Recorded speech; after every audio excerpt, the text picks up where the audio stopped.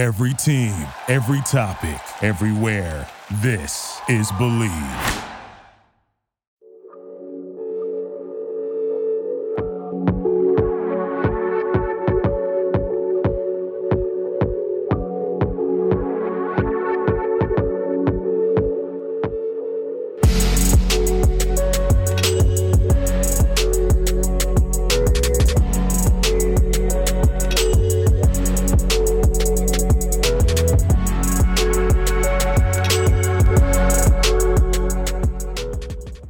What is up, Wizards fans? Welcome to another Believe in Wizards podcast. I'm Matt Modderno. He's Jahadi White.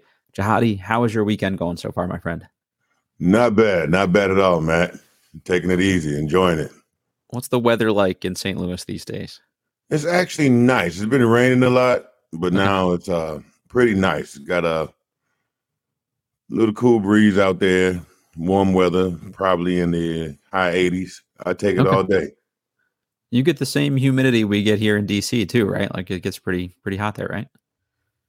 What I've noticed is when I lived there, I would call home and say, what's the weather like at home? And the next 2 days with DC will have the same weather or that next day. So it goes straight there. Whatever we have, you'll get this weather I have today, you'll get it tomorrow. Yeah, I gotcha. That makes sense. It's pretty similar here today so far too. So before we get going, we got a lot of kind of miscellaneous topics and stuff like that to go through. Just get the important stuff out of the way here, the ad reads, all that good stuff. We've been teasing some T-shirt giveaways here too. So the first two winners of the T-shirt giveaway, Casey Malone and Aaron Togans. If you guys reach out to me, send me a Twitter DM or an email to believeinwizards@gmail.com with your info and stuff like that. We'll make sure we get you those shirts. As always, we're presented by Betonline.ag and Stateside Vodka. Statesides are delicious. It's hot out, as we just talked about, so it's a refreshing drink. Hard lemonades, hard iced teas, all that good stuff. And BetOnline is your number one source for all your betting needs. Get the latest odds, lines, and matchup reports for baseball, boxing, UFC, golf, tennis, all that good stuff. BetOnline continues to be the fastest and easiest way to place your wagers, including live betting and your favorite casino and card games. Available to play right from your phone. Head to the website or use your mobile device to sign up today and get in on the action. Use our promo code BELIEVE, BLEAV, to get your 50% off welcome bonus on your first deposit. Bet online, where the game starts. All right, Jahadi, let's start with a little bit of semi-Wizards related news here, since this is a Wizards pod. I thought this was an interesting one. Jordan Poole keeps coming up on every NBA podcast, essentially, and all of his former teammates have talked about him. Steph Curry gave like a glowing review of him as a player and a teammate, and Klay Thompson is the latest one to do that. He said Jordan Poole is forever going to be cherished by in Warriors lore. That's like Steph Curry and I's little bro. Washington got a good one. He's a future All-Star for sure. And he said that he was sad to see Poole traded to the Wizards. I guess, do you buy that? Like, if Klay Thompson and Steph Curry loved him so much, he wouldn't have ended up traded, number one. And two, I think they would have been a little more supportive of him after the Draymond stuff. I mean, maybe that those two just couldn't reconcile it and they rolled with Draymond over Poole. Like, I don't know. It just seems weird if you like this guy that much. There's a lot of like video and photos of like Klay Thompson eye rolling Jordan Poole during games and stuff like that. So I don't know. Something just doesn't add up here to me. Well, first off, I do believe they believe what they're saying. Sure, that's fair. Right? Yep. But also, I think it has to be deeper than that when it comes to a team like the Warriors, who's become a dynasty. Mm-hmm. And it's all about synchronization, right? Mm-hmm. So, and I think the issue with Draymond and Poole took the team out of sync, but it was all about who forgave to try to get the team back in sync. Yeah. Right. So I just feel like it's about who forgave first. I feel like the team forgave Draymond. However it started, they forgave Poole, right? Draymond, apologized. So after a while, I was like, okay, well, it's become something bigger. We need this situation to be resolved. Mm-hmm. Poole, we need you to go ahead and accept the, you may not forget, but you got to forgive so we can go move on further. At some point. Yeah. Right. And so you just saw that was the dynamic that kind of broke the team's connection up, the synchronization up.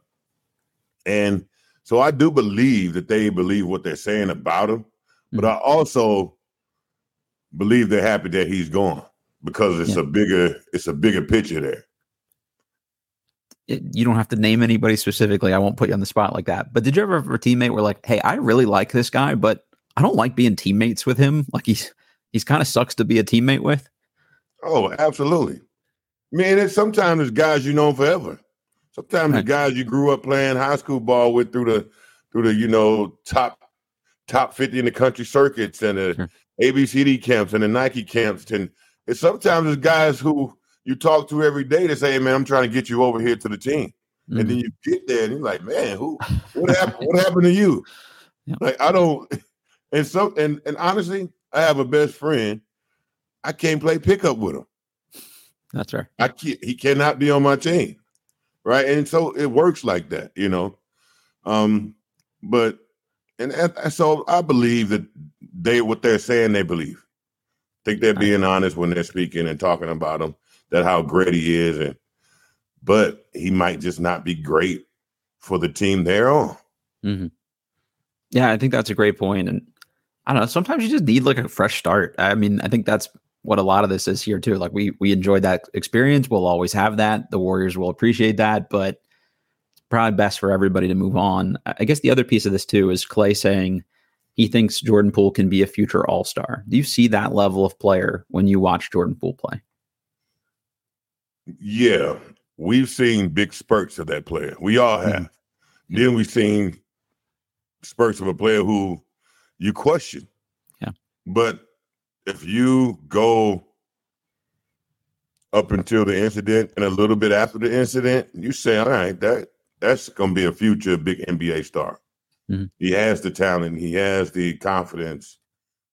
I think what happened is when you saw the playoffs, and the playoffs happened, and the playoffs is a completely different animal. Mm-hmm. He wasn't ready. He wasn't prepared for what the playoffs brings. And most youngsters, the first-year guys aren't.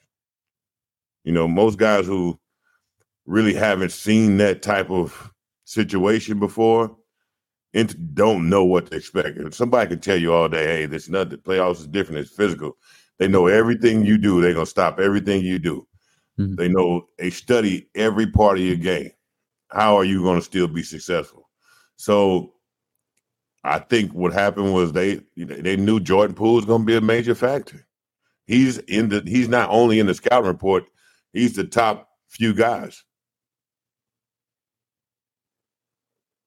Yeah, I mean, I think you see the numbers without Steph Curry, and it's like, okay, you know, if he can do that without Curry there, what can he be when he's even, you know, more unleashed on this Wizards team? I think he was like 25, 4-4 or something like that. Those are all-star numbers. I mean, I think if he can play a little bit of defense on top of that, then you've got an even stronger possibility there, I guess. The Poole thing is so interesting to me because there's a lot the Wizards could do there. Like if he plays great, he's a part of the long-term future. If he plays just good enough, maybe they can rehab some value and trade him for some other stuff. If he doesn't play that well, you've got to reach the salary floor anyway. It's just like, it just seems like a win-win to me still, but I definitely think he'll be at least fringe all-star level player this year. That's what I'm banking on personally, absolutely. At least. I don't think he has. Oh shit. I don't think he has the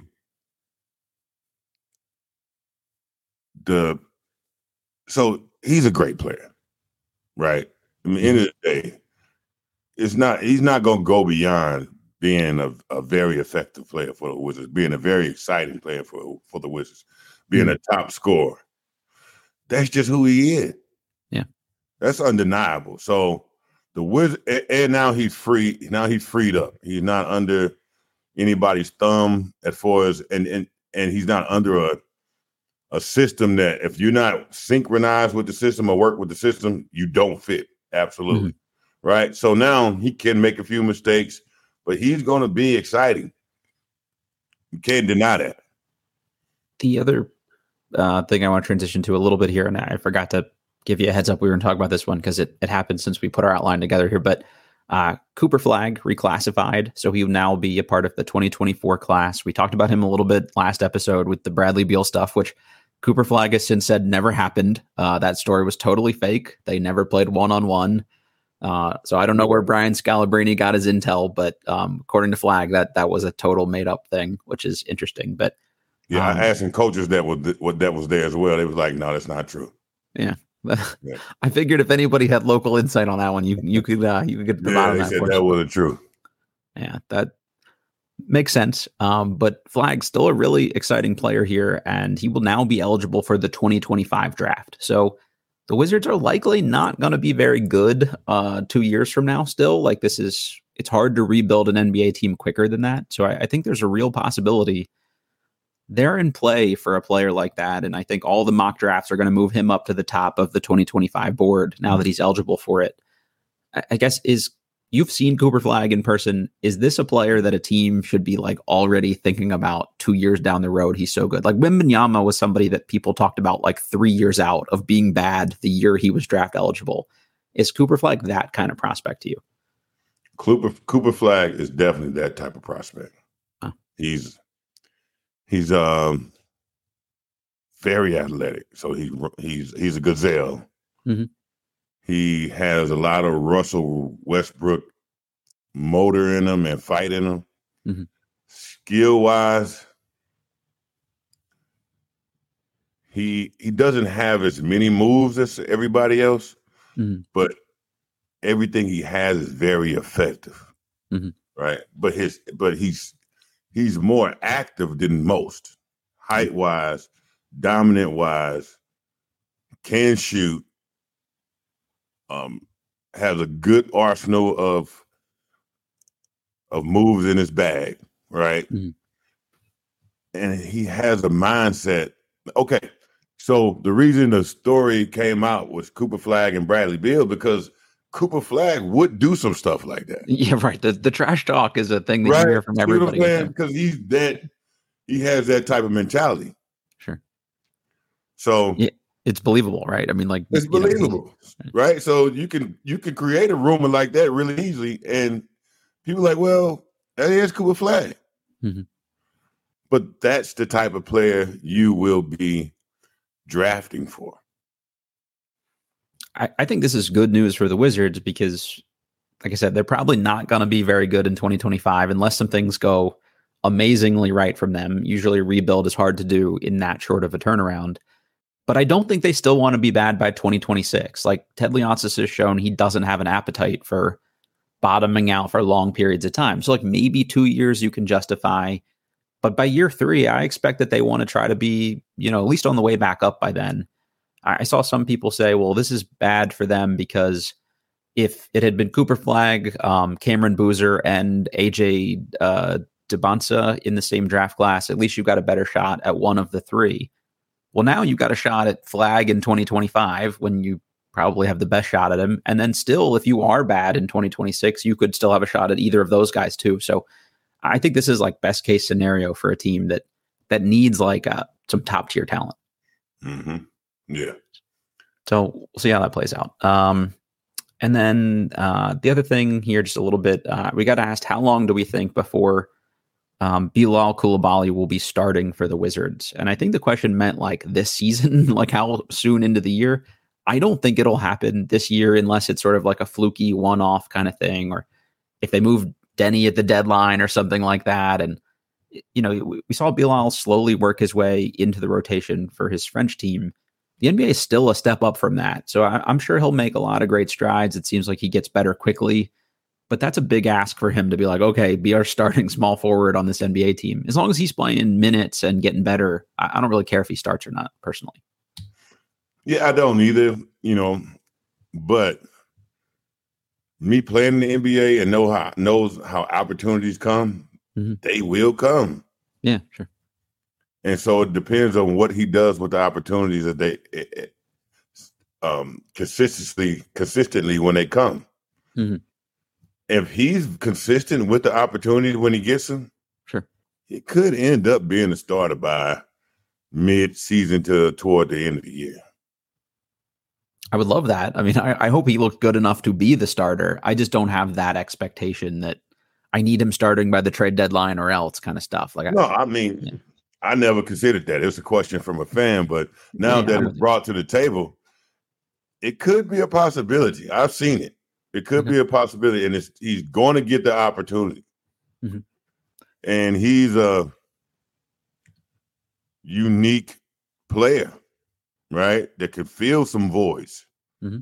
If he end up being able to be successful, filling a little bit more voids than the player that he's going in for, he could start.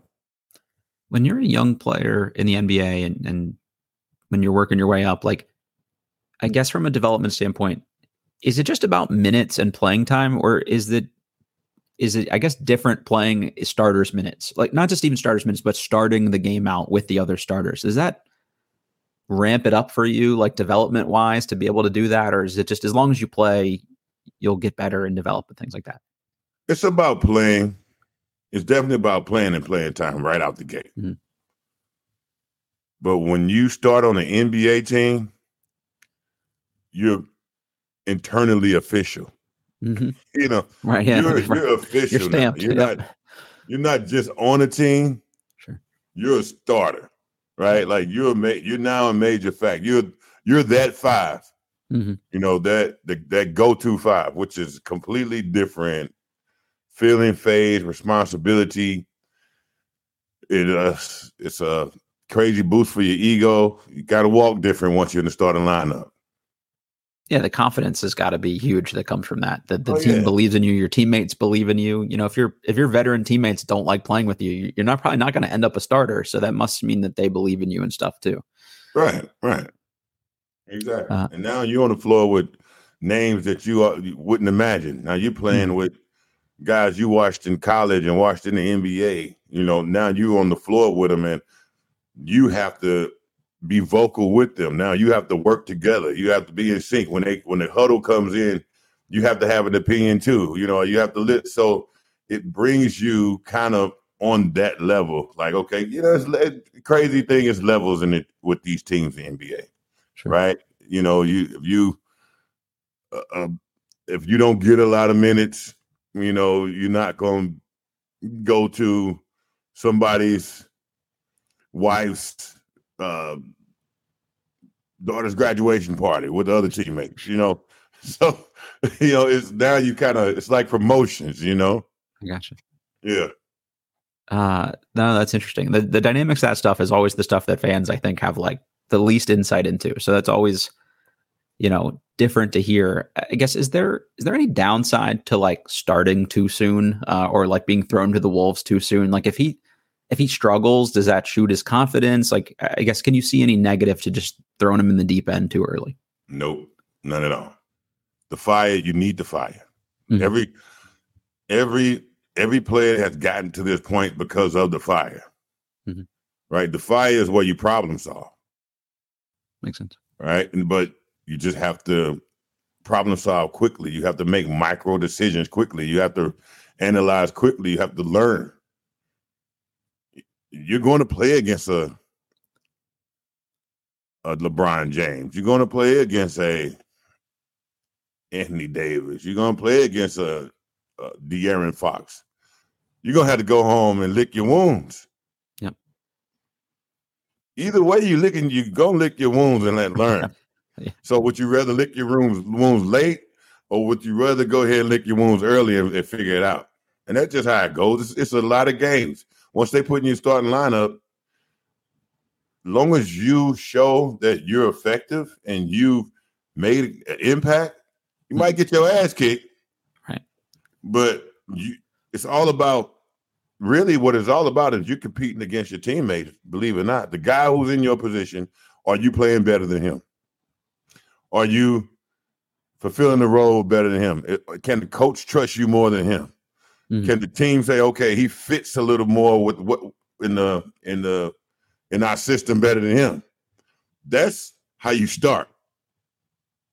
That makes sense. Right? That's how you stay as a starter. Now, if you're getting your ass kicked, you're probably not going to last very long, right? Well, even if you as long as listen, you can have 15 points, but if somebody have 30, you got your ass kicked. Right. But you had 15, and the team said, well, you had 15 points. Yeah, that's true. Anything's a positive at that point too when you're a young player on the way up. Right. So that just now you get to lick your wounds and go and come back again. And just learn. That's the fire. I hadn't thought of it that way, and I think that's a good way to look at it, because for me, if I were going out there, I don't think I'd feel that bad if Kevin Durant scored 40 on me. But if coming off the bench, Yuta Watanabe goes for 30 on me, then I'd feel a little bit worse. So, you can kind of justify it a little more easily if somebody really good who cooks everybody cooks you too. Now, like you said, you're welcome to the NBA moment at that point. Yeah. That's funny. All right. So one of the topics that's been going around with the other NBA podcasts at the moment is just sort of this notion of like build an ideal 3-on-3 team. And you've got the 3-on-3 as part of the Olympics now and all this kind of stuff. And there's the Big 3 league going on with former players here in the summer too. So just kind of throw it out here as a fun topic. From this current Wizards roster, if you had to pick 3 guys to build an ideal 3-on-3 team, who would you start with? So crazy. We're just talking about it. I would have to go with Poole first. He had to be my first pick. Why? Yeah. He's dynamic. Good luck guarding him in space. He can create for himself. Yep. Right. So and that's why he's gonna be just fine with the Wizards. And he can run point. Yeah. Don't know if he can facilitate, but I would need that. Need someone to spread the floor. So got to be Kispert. Kispert the French spread the floor. I need some rebounding, but I also need some more dynamic scoring. So Kuzma is pretty much a go, but if it's not Kuzma, it would have to be Denny. Yeah, because I need a quick downhill. Denny's more quicker than Kuzma to me. But okay, so it's a toss up between Denny and Kuzma, but I'm gonna take Kuzma for my third. Yeah, I think those are the 4 guys I would have picked between too for something like this. So if you get like a sub, I think you go with those 4 guys and you pick 4. I actually think like a 3-on-3 environment suits Denny really well. Like you probably need him to shoot it a little bit, but he can guard small, he can guard big, he can rebound, fast, he can create a little bit for people, I think that's the move. All right, a little tougher here. If I'm thinking about defense, I got to get Denny in there more than Kuzma. Yeah. Right. Well, I mean, at least Kuzma, he could guard some bigs, he could guard some smalls. Yeah. You have, I don't know, versatility with those 2 guys. Can't guard. I'm just going more versatile defender. Yeah, sure, that's fair. No, I think those 2 are pretty good. You need Poole to guard somebody a little bit here, but he's got decent size to stay in front of most guards, so I think that's reasonable too. Yeah, those are the 4 guys. If there was anyone else that we didn't mention, honestly, like Koulibaly might be kind of interesting. He would be he'd be my guy too if I mention anyone else. That energy, the youthfulness, the activity, I feel like that's I feel like he makes people down. Right, he get picked on a little bit maybe. Some of these 3-on-3 teams, he'll mess up on switches or something. Yeah. Right. Like just something about the language barrier that I have to be concerned about. You got to get the NBA terminology down and all that kind of stuff too. Exactly. Yeah. There are guys playing in these 3-on-3 international competitions that I've never even heard of, and they're so good they seem unguardable in it. And it's just like that style of play seems to suit them. You've got to be fundamentally sound, and all these teams that win it, it's like 3 guys that all pass, dribble, shoot, and are like all around the same size, so they can kind of guard everybody and switch everything. It's really pretty interesting. I'm kind of glad it's honestly an Olympic sport at this point, because it's different. I don't know. Sometimes I like and pick up when we don't have numbers, so we'll play 3-on-3. Just fun to change it up sometimes. I mean, that's the essence of the game. Yep. Right. The best players in the NBA are just a 3-on-3 or bucket players. You got a 1v1 player. Yep. That's how you become the person who could, hey, the play ran down, we don't have anything, give it to him, let him create. Yeah, I'm with you. If you had to pick 2 former teammates of yours to make a 3-on-3 squad with, who would you go with? And you can't say MJ. That seems like unfair, probably. 2? Yeah. 2 teammates to play with you from your former teams. Well, right out the gate, just a guarantee, no question, to be Rod Strickland. I love Rod. Yeah, that's a great call. We're getting everything out of that. Facilitating. He's going to have eyes around his head. He, defend, plays hard. Then, always had to go with a guy who can spread the floor. So that had to be T. Murray, Tracy Murray. Yep. Right. Now, if I had to think, then you got to be considered Richard Hamilton too. I was thinking Rip. Yeah. So between T. Murray, Richard Hamilton, Mitch Richmond, but Rip and T. Murray just a little better shooters. Sure. Now T. Murray can shoot. Yeah, like not downhill, but he a sniper. So I'm gonna go with T. Murray and Rod. I was thinking Rip just because I wouldn't want to chase him around that court, and he's just gonna run circles on you the whole time. Rip this was Steph Curry before he was Steph Curry, huh? Yeah, exactly. You'd be gassed halfway. In my opinion, I'm sticking with it just because I'm sticking with it. Yeah, I like that. But Rip would be much tougher to guard. He would be, but I'm sticking with T. Murray. I was also thinking, that's my guy. How about Jerry Stackhouse? I feel like in a 3-on-3 setting, he'd be another tough guy for somebody to have to guard because he could do a little bit of everything. He's also big enough to guard kind of multiple positions and stuff too. He would be, but to me, Jerry Stackhouse was like JR. Was J.R. Smith? Yeah. With like, Cleveland? Yeah, like a microwave scorer type. Yeah, he's streaky. Yeah. He can give you 20 in a row. He can miss 20 in a row. But he's also tough, get downhill. It depends on if you can get to the line. What Stackhouse is going to do, he's going to draw a million fouls. That's a good point. But in 3-on-3, I don't know if you get points for that. I think they do. I forget kind of exactly how the setup works for the international competition. If it's the same. No, he's going to draw fouls all day. That's what Stack's going to do. But like you said, Rip is tough to guard. T. Murray is a sniper. So, either one of those. One of the other listener questions we got, Faisal asked if you just have any good LaRon Profit stories, since we're talking about former teammates. It's a million. Seems like LaRon was kind of a character. So it's a million. Just saying his name make you laugh. It's a million LaRon Profit stories. We have some tough guys, some super tough guys on the team. And LaRon, a lot of guys on the team, like my guy Mike Smith, I don't know if you remember him. He was from DC, played for Providence. He kind of had an edge to him. My guy, I love Mike, man. And he had a short switch. Okay. And LaRon Profit would just bother him all day. Push his buttons the whole time. Then Mike lose it. Mom, picture just start spitting out the mouth. He'll make Mike snap on purpose. Mike. We knew Mike was never gonna touch him. Could just LaRon was too. And LaRon's just funny, man. LaRon is a character. But the crazy thing about LaRon is basketball IQ out of this world. Very extremely smart and just a character. That's that Gary Williams teaching from a former Terp there. He used to always coach kids at like Bowie Sport Fit when I'd go in there to play and stuff. He'd always be working in the gym with people and stuff like that. And he seems like a good guy to learn from then if he's got the high. And LaRon, very good guy. You see LaRon right now, you just laugh and give him a hug and talk. And he's going to be the same guy. Never change. LaRon is one of a kind.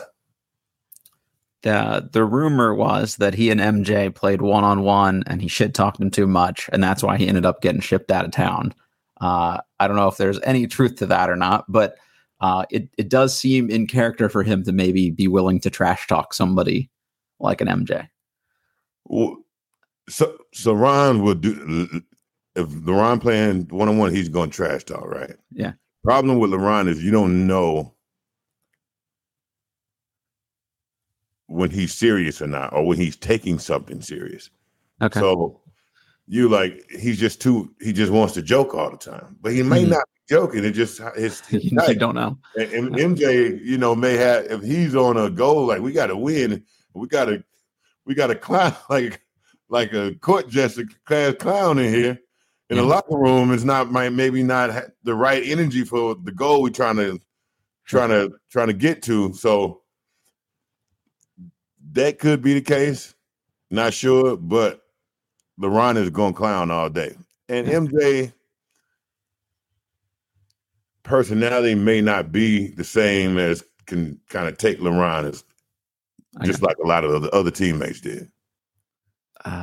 That's good. So, Faisal, I hope you liked that. I thought that was a good one. All right, just switching a couple other former Wizards, a little after your time, but I want to get your perspective on it. There was a rumor going around that John Wall was in talks to play for an Italian club, Armani Milan. He's since denied that. It just seems like a guy like him would have a really hard time kind of making that mental switch to go play somewhere like the EuroLeague. Like he was like arguably the second best player in the Eastern Conference for a stretch there. That's probably a really tough like mental adjustment, I would think, to be, having to make that kind of move at this point in your career. It is, but it also depends on where your mindset is at this time. Mm-hmm. Like, a lot of guys just fight forever to get back to being a factor in the league or being a figment, like a fixture in the league. And it's if he knows he can do that, or he still believes he can be a fixture in this league, or if he's saying, all right, maybe, my time is done here. And now, but I do want to keep playing the game. I still want to make an impact in the game. I could be a star somewhere else. So it just depends on where your mindset is. No matter what, it's going to be an adjustment. Even when you get there, if he does go over, if he decides to, he's still going to go through an adjustment because he's not going to be treated the same right out the gate, But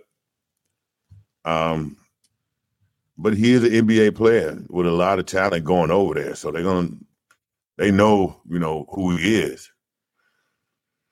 But it's all about where your mindset is. And sometimes, when things don't happen the way you want to, you can develop a little love-hate relationship with basketball for years. Mm-hmm. So, and I'm sure he didn't go out. Well, he right now he's not going out the way he wants to, if that's the case. So it depends on where his relationship with basketball is right now and his mindset. Yeah, it's a great call. I guess part of me is like, all right, it's exactly what I said before, where I thought like, well, he'll probably have a tough time like making that mental adjustment. Maybe that's why he doesn't want to go. But also when you just miss that many seasons of basketball because of injuries, to your point, like, maybe he just loves the game enough that he's just like happy to be back out there and stuff. So I'm not really sure where his head's at. When he said no, that wasn't true. I couldn't get a sense for if he was like scoffing at it, like he would never do that, or just that particular rumor wasn't true. So either way, I hope the best for Wall. Obviously, he's still mostly beloved by Wizards fans, so I think we want to see him back on a court in some way, shape, or form. The other piece of this too, Wizards Muse asked, between Gilbert Arenas, John Wall, and Bradley Beal, how many of those players do you think will get their numbers retired with the Wizards or end up, essentially in like the air quotes Wizards Hall of Fame? I think Arenas should already, but with the gun stuff, I mean, the fact that they didn't bring him back until this year, I'm assuming they'll get over it at some point, but that's probably a tough one to put that player's numbers up, number up in your rafters if you had that happen to end that tenure. Yeah, I saw that too. I was happy to see them bring him back. I was surprised. They didn't let him talk at halftime, which I thought was weird, but they seem like they slowly working it and see if it works. Yeah, exactly. Does Gilbert deserve it? It very well deserved. I mean, he put enough time on that court and made enough impact and was a dynamic player for the Wizards to be deserved, for him to be a Wizards Hall of Fame, a guarantee. Yeah. but he's still such a controversial figure, not only from the incident that happened with the Wizards, but just he's taken his approach and which is very smart, and I love it, but his approach with media, he's kind of he's smart, and he knows exactly what he's talking about, and you have to chime in, and you have to listen in, but he might Howard Stern you. Yeah, right. Like he's the Howard Stern of basketball media. Yeah. And so I don't know how organizations or the NBA, accepts that. Mm-hmm. So which is cool. Do your thing, and I love it. I love it, and it's refreshing, and it's amazing. And he seems like he's having fun with it too. I'm tuned in 24/7, but I don't know if they really if they're interested in promoting a controversial figure like that. Yeah, that's a good point. But then again, if it was Dennis Rodman, you'd bring him back. Right. Yep. So what's the difference? I'm with you. I think another year or two, we see something like this, especially if they rebuild here and start fresh and the team's winning again. Maybe that's an opportunity to say, hey, clean slate. Yeah. We do it. The Wall one is also interesting. I think it's a higher likelihood that they eventually do something for him when his career ends. But yeah, it ended poorly with he and Ted Leonsis too, like the gang sign stuff and the way he got traded and some of his comments after. It seems like he's maybe not thrilled, with how they treated him on the way out the door. But I got to think, these are guys that got drafted while Ted owned the team. He'll want a couple people from his tenure up in the rafters at some point here. So Wall, I think, has a better likelihood even than Gilbert. And I think Beal is a no-brainer. Like that will 100% happen when his career ends. Beal is the ultimate professional. Yeah. So Beal is a guaranteed no-brainer. That's what I look at. So if anybody, I would say if I had to pick the three, I would go with Beal. He has no scars on his record. No, he's just a ultimate professional. So, but if you had to do a toss up between Gil and Wall, I would like to see Gil before Wall, personally. Yeah. I think Gil really made him just more of an impactful player and just love player. But that's just my personal opinion. I have the same one from a nostalgia standpoint. Like if Arenas and Larry, and those guys like didn't follow on with the group you guys had, that really kept building my interest in the team. And if we didn't have, that era of team, I don't know that I'd be the level of fan I am right now. So selfishly, I'd like to see the Arenas one. So we'll see how that plays out. We mentioned the Hall of Fame kind of stuff because the Hall of Fame induction is actually probably going on right about now. And this year's class has 4 guys that you presumably competed against a number of times here. So I just want to run down each of the names. If you have a story or an anecdote about any of them, I think that'd be cool for fans to hear, even just something quick. First one, Dirk Nowitzki, 14-time All-Star, 2006, 2007 MVP, and an NBA champion in 2011. Any thoughts on Dirk? Well, Dirk was just so unique because he was a European player, right? Mm-hmm. But, and the stigma on European players at that time was, they were soft, and he was so nice and gentleman and laughing. But people don't know Dirk was a dog. He was a dog. Not only that, he demanded, he demanded his respect. And, when you saw him playing on the team, like when you played against him, he was talking to his teammates. And he wasn't always speaking nice to him. Like he was commanding that Dallas team by himself, like on his own. Like that's who he was. And it was surprising to see that, from a European player, but also with him is he just changed how Steph Curry kind of changed the game. Certain players changed the game. Dirk changed the game. Like, he had I call this game a drunken style. It's like You know how like the druggy style of kung fu? Yeah, he's He kind had of the wobbly druggy and style of stuff. Like, basketball, and it was hard to guard. Yeah. Because I always consider basketball like dancing, and if it's a two-step, I'm looking for a two-step. Sure. You know, so I could for the timing. Basketball is all about timing. I know your dance moves, you know mine. Yeah, that's a good call. He came with completely different dance moves, so off rhythm that a lot of players couldn't guard him. Right? No one that one leg fade away, step back off balance. He was the first guy you seen do that. Shooting off like either foot sometimes. Right? You thought he was playing around. It's stuff you would do in the backyard when you were playing around, and your parents would be like, "Hey, quit playing around and shoot the ball correctly." Well, so that's just so he was just a game changer. You know, he changed the dynamic not only of basketball, but the way a lot of players play, and he really opened the door for the NBA to say, "Hey, we like this style of play. We like a big that can spread the floor." Now he's hard to guard because no one. So which kind of took. I feel like Dirk was the first person who really started the conversation of, "Hey, we can't have traditional bigs anymore." Yep. Even though he wasn't a big, but he started that conversation. Sure. Just by the size and everything he do, and say, let's start looking for more of those type. Mm-hmm. And you could win with that type of player too. Like it was kind of gimmicky at first, it seemed like, and then people were like, "Oh shit!" Like they're actually pretty good with him as the best player. Right, and it's hard. It was hard to defend. Who's going to defend him? Yeah, it's a conundrum for a coach to have to play and try to what defense are we going to run? Like. Mm-hmm. Can't let this big go out there. Now he's too tall for this guy. Yep. He can put on the floor.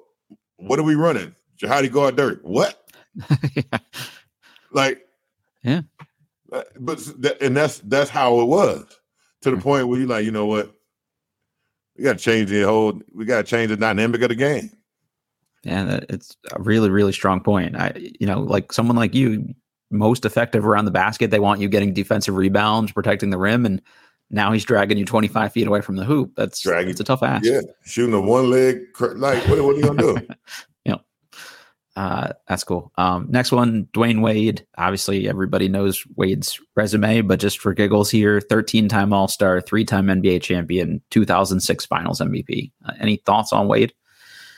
The best Heat player I've ever seen.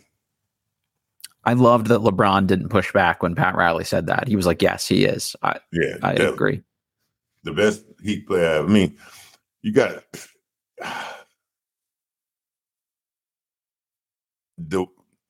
Dwyane Wade defies everything that's normal or should be normal, right? Yep.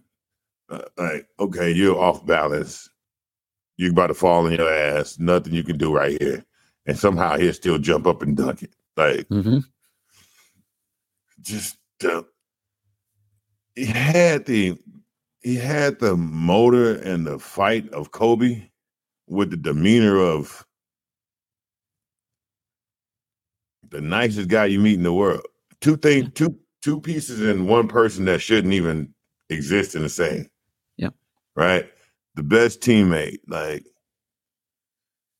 just a warrior. Just a warrior and so versatile and so many facets of the game, right? And even positions that you knew he wasn't really good at, he could excel still. Yep. And they pushed him. He just playing for the Heat alone. They pushed him, right? So he wouldn't die out, right? It's just better and better. He got better and better and better and better. So no, guaranteed. Like, if anyone's deserving of HOF, it's Dwyane Wade. Guaranteed out of those guys. I think it says a lot about him as a person, as a player, as a competitor, that he was willing to embrace LeBron and Bosh coming. It wasn't just like, "Oh, you're going to come be in my city on my team." It was like, "Okay, now it's our team. And that wasn't like as popular a thing to do at that point in time. Not that nobody had done it before, but he was willing to put numbers and ego aside and all that kind of stuff. And honestly, like run second fiddle a lot of the time because he had those knee injuries. Right. Well, you knew he had those knee injuries, and he was Dwyane carried a heavy load. Yeah. Out of most NBA players during that time, like Dwyane and Kobe probably carried the heaviest load I've seen. Right. You know, especially when Shaq left, Dwyane had to carry probably the heaviest load I've seen, right? Yep. Dwyane, Kobe, LeBron. And he was successful at doing it. Mm-hmm. And he played with the Heat. So you're not taking nights off. So you're not getting days off. You're not getting an hour practice, right? So Dwyane probably went through it in the game and outside of the game. He probably took on a heavier load and more minutes on his body than any other player. Yeah, I totally support that. I think just when he was the guy, I mean, it wasn't the Shaq we think about with the Lakers that he got. Like, this was a slowing down Shaq. It's still good, obviously, but not like dominant Shaq. And, they still won. And that was a Dwyane Wade team. Like, that wasn't, he wasn't second fiddle to Shaq. Like, he was the guy, I think. So that says a lot about him. Absolutely. All right. Next one, Pau Gasol, 2-time NBA champion, 6-time All-Star, 2002 NBA Rookie of the Year. Could have been a Wizard, which would have been probably pretty cool for us to put on that group with you guys. But I'm assuming this is a guy you guarded directly on a number of occasions. He just strikes me as somebody that was really another one, like the pace and tempo, and he could do a lot of different things and versatility. Like, he was probably a tough guard just because of that kind of stuff, I would think. Pau was very tough. So Pau, with just looking at Pau without any other teammates, he was just a versatile, very good touch. Yeah. A very effective big. Mm-hmm. What puts Pau over the line and makes him a Hall of Famer is how good he read Kobe. Yeah. Right. I never seen a player read that. He knew him and Kobe so mentally in sync, and he knew exactly everything Kobe was going to do, every move Kobe was going to make, every position Kobe needed him in that particular microsecond, right? Everything. So that's what made Pau so great, that I never seen somebody play off the ball and play off Kobe so well. Yeah. He's as great as Kobe was, he was like the ass saver. He saved Kobe ass all the time. Kobe, because it's 1-2. If I don't have it, Pau, I need you to be in the right spot at the right second, in the right position, and I got you. And he made Kobe's life easier. I mean, that's huge. He made Kobe's life so much easier, and also he made Kobe so much more effective. Yeah. And that's why, even though he's just still a very skilled big, very great touch, can move, but it was all about what really puts him over the line is how well he could read the floor. As a big, it's tough to read the floor as a big. And how well he can read Kobe as a big, right? To be that effective in big time games and big time positions and the most like intense times, intense position, playoff moments, and he held up. Right? He was just a savior.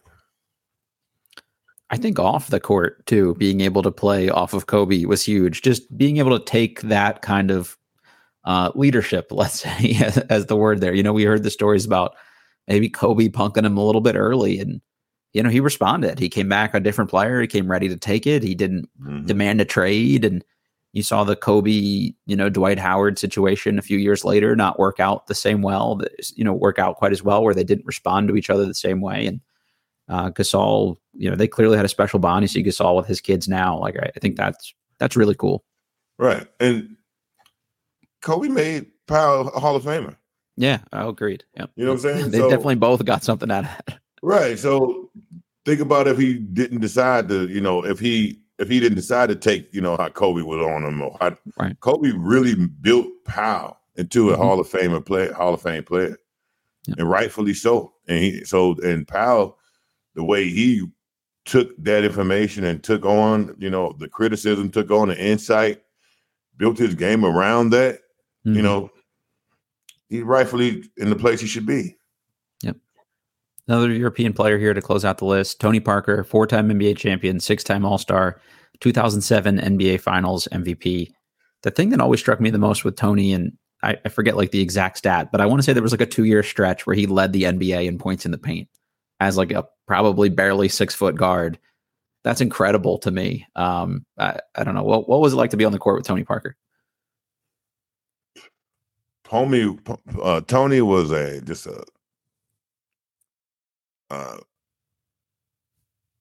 like a basketball wizard. You know what I'm saying? Like he made basketball look like art. He was like a Picasso out there, as far as, and he can get in the paint. To me, Tony would be, if Pop could transform himself into a point guard. Yeah. He would be the Tony Parker. It'd be the perfect point guard for Pop. Like I don't feel like Tony would be Tony if it was for Pop. Mm-hmm. And I think they worked so well. And I think Pop started to also build his offense around Tony's. Yeah, definitely toward the end there. Yeah, toward the end of the year, he said, okay, I'm going to build my offense around your natural abilities. Mm-hmm. Then with Tim, you had to respect Tim so much. And Tony was like, well, they have to respect Tim. I'm going to have a lane. Yeah. Right? Because you can't help off Tim. Mm-hmm. So that's why he was getting so many points in the paint. But that was because his basketball mind, his IQ, his basketball knowledge was so vast. And that's just Tony. Tony was, if you look at him, he was probably the Larry Bird of point guards, because nothing you saw was very dynamic or not dunking on you in traffic and stuff.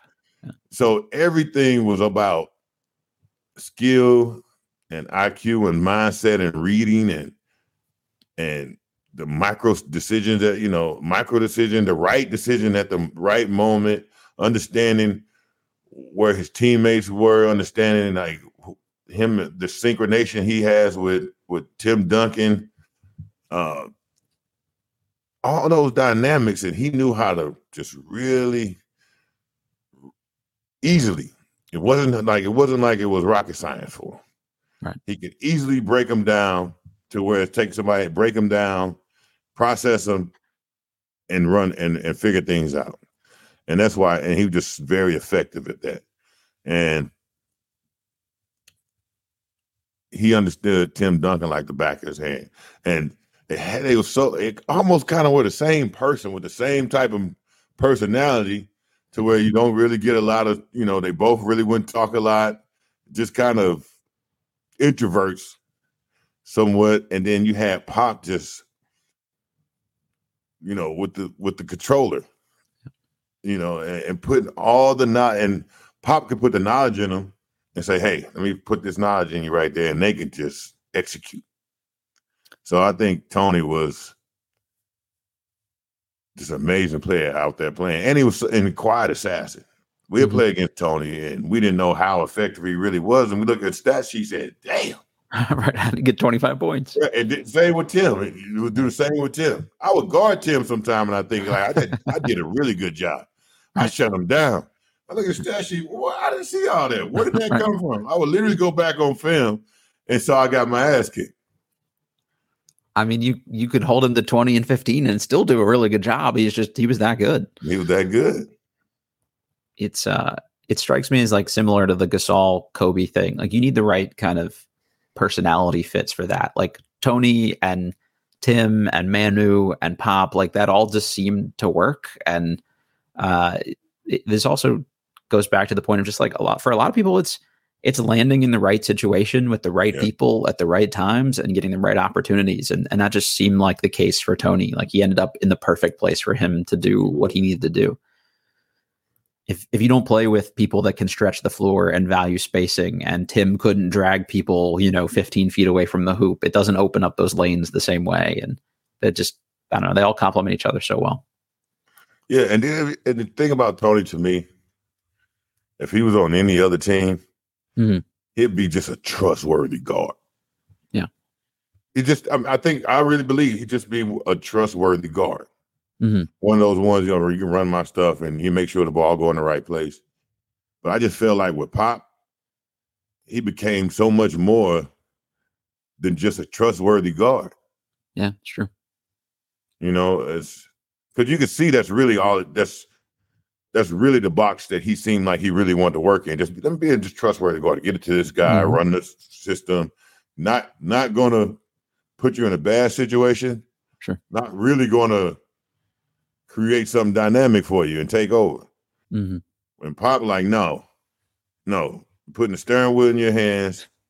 Right. We putting you inside a Lamborghini. Yep. And you're going to have to drive this thing.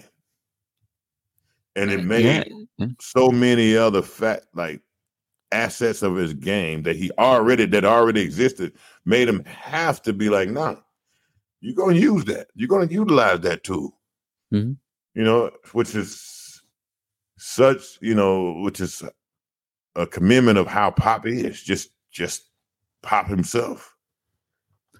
It seemed like his role changed over time, like we said, to be that more dynamic scorer, and he was ready to transition into that. And nobody seemed to have issues letting him do that. The ego didn't get in the way. Tim didn't say, no, that's my team. Like, I'm the go-to guy. Like that. I don't know. You need that, I think, on a team to be able to extend that run the way that they did. Well, I think they knew the bigger picture. Yeah. When you playing for rings, right? It's a different game. It's a chess, not checkers kind of thing. Right? Everybody is amazing. Yeah. Right. When you're playing for rings, they realize I'm getting more as an individual, doing less because I got a ring. Yep. Right. So now the goal has changed. My stats are cool, but the ring is going to solidify me even more. That's how you end up the Hall of Famer, right? Like it takes you to the next level. That's cool. Speaking of another guy in that sort of class of player, I was listening to Tracy McGrady do an interview on the Ryan Russillo podcast in the last week. And he talked about basically tanking his pre-draft interview with the Celtics because, number one, he didn't like Rick Pitino when Pitino recruited him to Kentucky. And two, he said their pre-draft workout was so hard that he was like, I don't know if I want to go to a place like this. If they're going to work guys like this out pre-draft, what's it going to be like playing with them all the time? And the thing that came to mind for me from a Wizards perspective is just the Wizards supposedly always had this legendary conditioning test they put all the draft prospects through over the last 15 years or so. And I wonder if any players ever went through that workout and were like, F it. I don't want to end up in a place that's going to work us out like this. So it was like a badge of honor for that front office. And I just wonder if maybe that could have, backfired on them at the same point. Like if T-Mac's saying stuff like that, I'm sure he's not the only one that was like, I don't want any part of this shit. Well, T-Mac, he was a high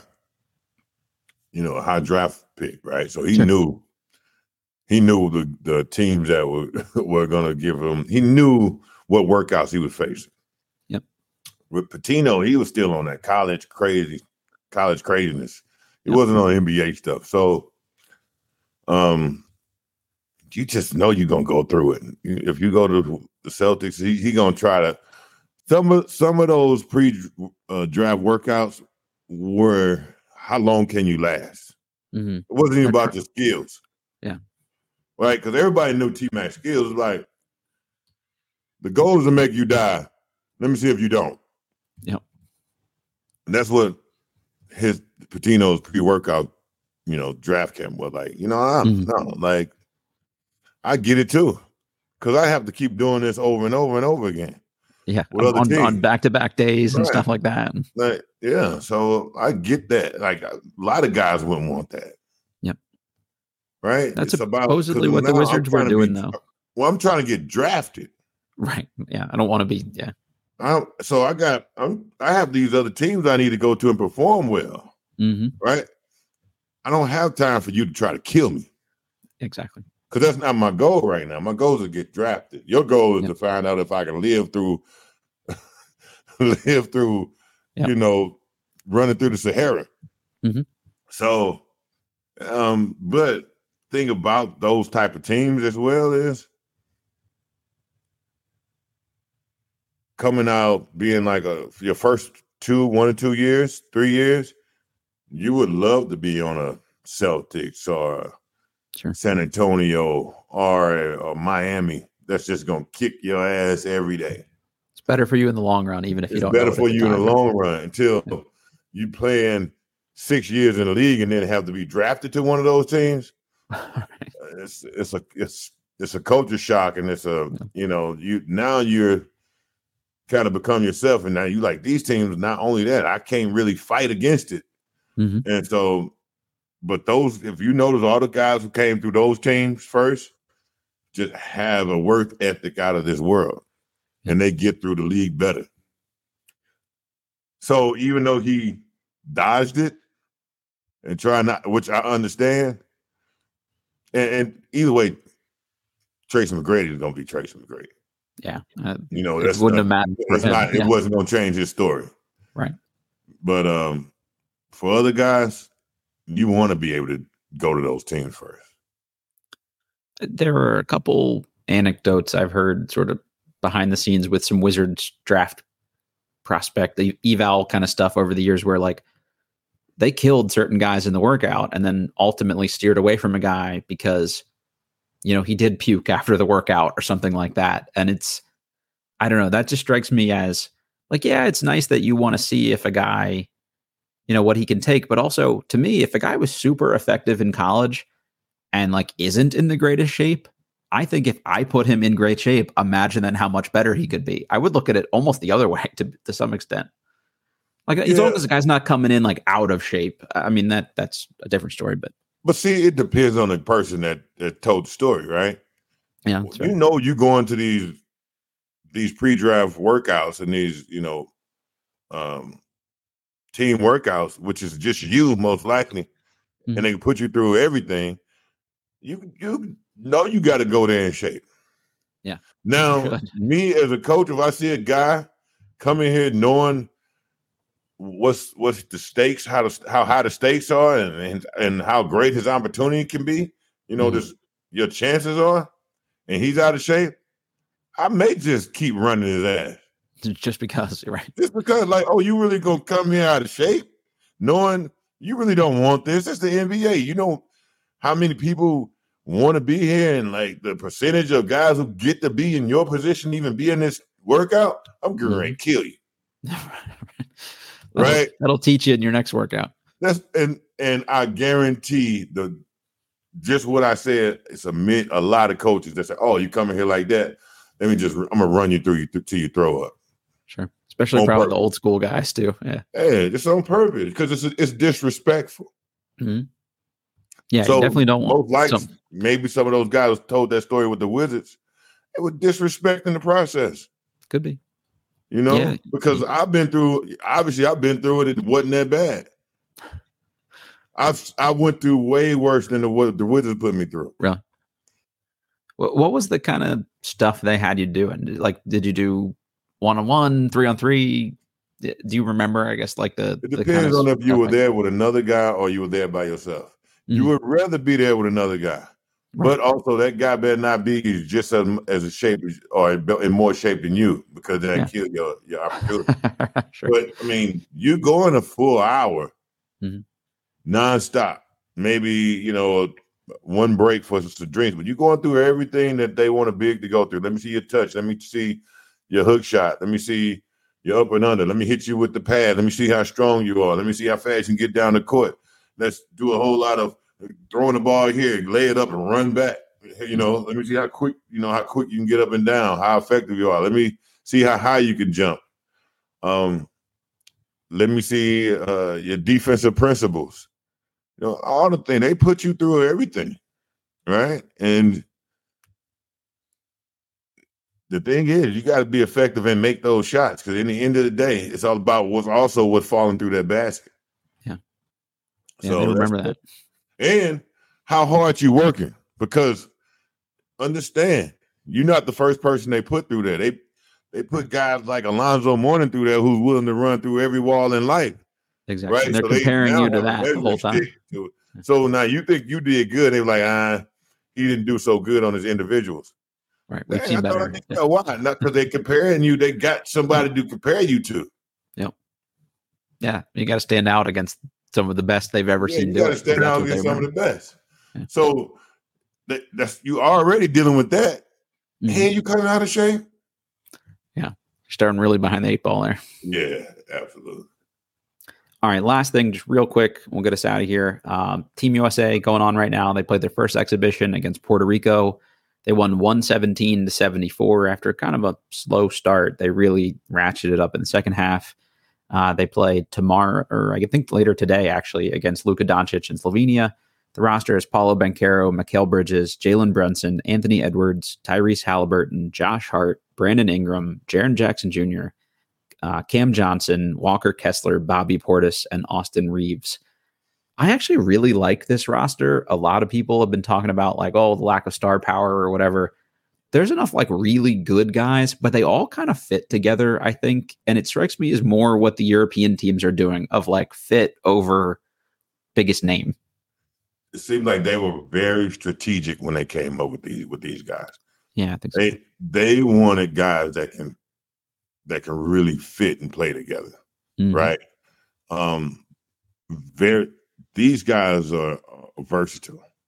Sure. All these guys are pretty versatile. They can play a lot of different roles, right? You can mix and match with a lot of these guys, right? Which is now what those European teams are, right? Exactly.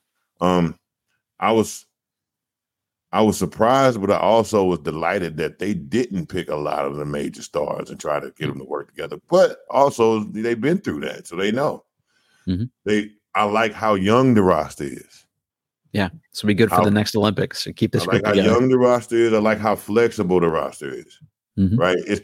Now it seems like you can pick guys that you can grow with. Yeah, but also you pick guys you can win with right now. Mm-hmm. So I like it. You're surprised to see a lot of guys not there, but then when you see the roster, you're like, and then you see people like Bobby Portis, you're like, they did they really very, very strategic with it, Yeah. So whoever picked the team, I really like the route they're going in, the mindset they're taking with, all right, this is how we want to play. And now I feel like you said, they'll be very much more effective with no matter who comes to who they're competing against. Because the European teams are very in sync and flexible and spread you like crazy and read each other well and back cuts. And they really have your head on a swivel if you're playing some old school shit, Right. So I like the fact that the players we have this year, you can give yourself a lot of room to adjust. Mm-hmm. A lot of room to adjust. Okay, that's not working. Bye-bye. And we can switch out. We're not losing the piece. Hey, you 4-3 switch right now. You're not losing anything. Yep. Right? So, yeah, I think this is probably the best picked Olympic team in a while. I wholeheartedly agree. I think Grant Hill picked this team from what I understand, and Grant obviously a smart dude and knows a little thing, a little something about good team basketball. And I feel like he's another guy that his style of play fit European or international basketball. Oh, yeah. So I'm sure he gets what works. Yeah. Like Josh Hart, Bobby Portis, Walker Kessler, Austin Reeves. So those were the names I saw people probably question the most. But, it's easy to say Bobby Portis, you may not play the whole game, but there's a stretch in the fourth quarter where we just need a 4 to get a bit, a bucket or something like that. Like, he's used to that role coming in cold. Walker Kessler, come in and just stand there and be big and put your hands up. And we want nothing else from you other than block the rim. Like, he's going to be okay with that. I don't know. Pick another starting center. It's less ego. It's not an ego. Yeah. It's not an ego-filled team. Right. They're not slighted if they're not starting ahead of some other guy. It's not an ego-filled team, which now makes a coach actually be able to coach a team. Yep. I don't care if you Coach K or not, right? It's dealing with those superstars is tough. You got a lot of mental babysitting you have to do and convincing. Mm-hmm. This takes that factor completely out. Yeah, it's a great call. And they all seem like guys that would understand sort of the ball movement heavy style that Steve Kerr wants them to play with, I think, too, which is awesome. Yeah.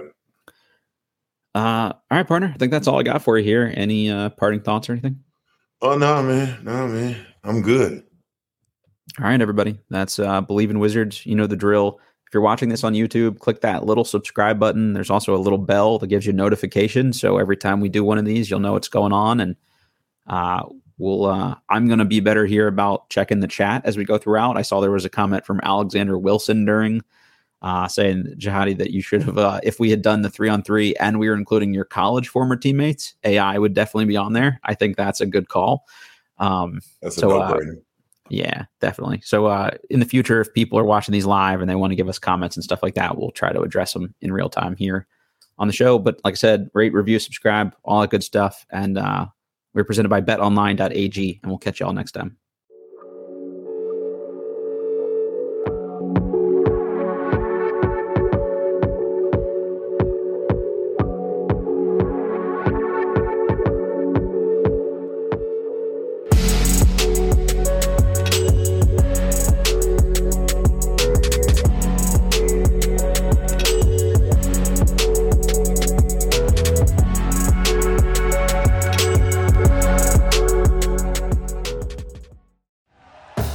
Thank you for listening to Believe. You can show support to your host by subscribing to the show and giving us a 5-star rating on your preferred platform. Check us out at Believe.com and search for BLEAV on YouTube.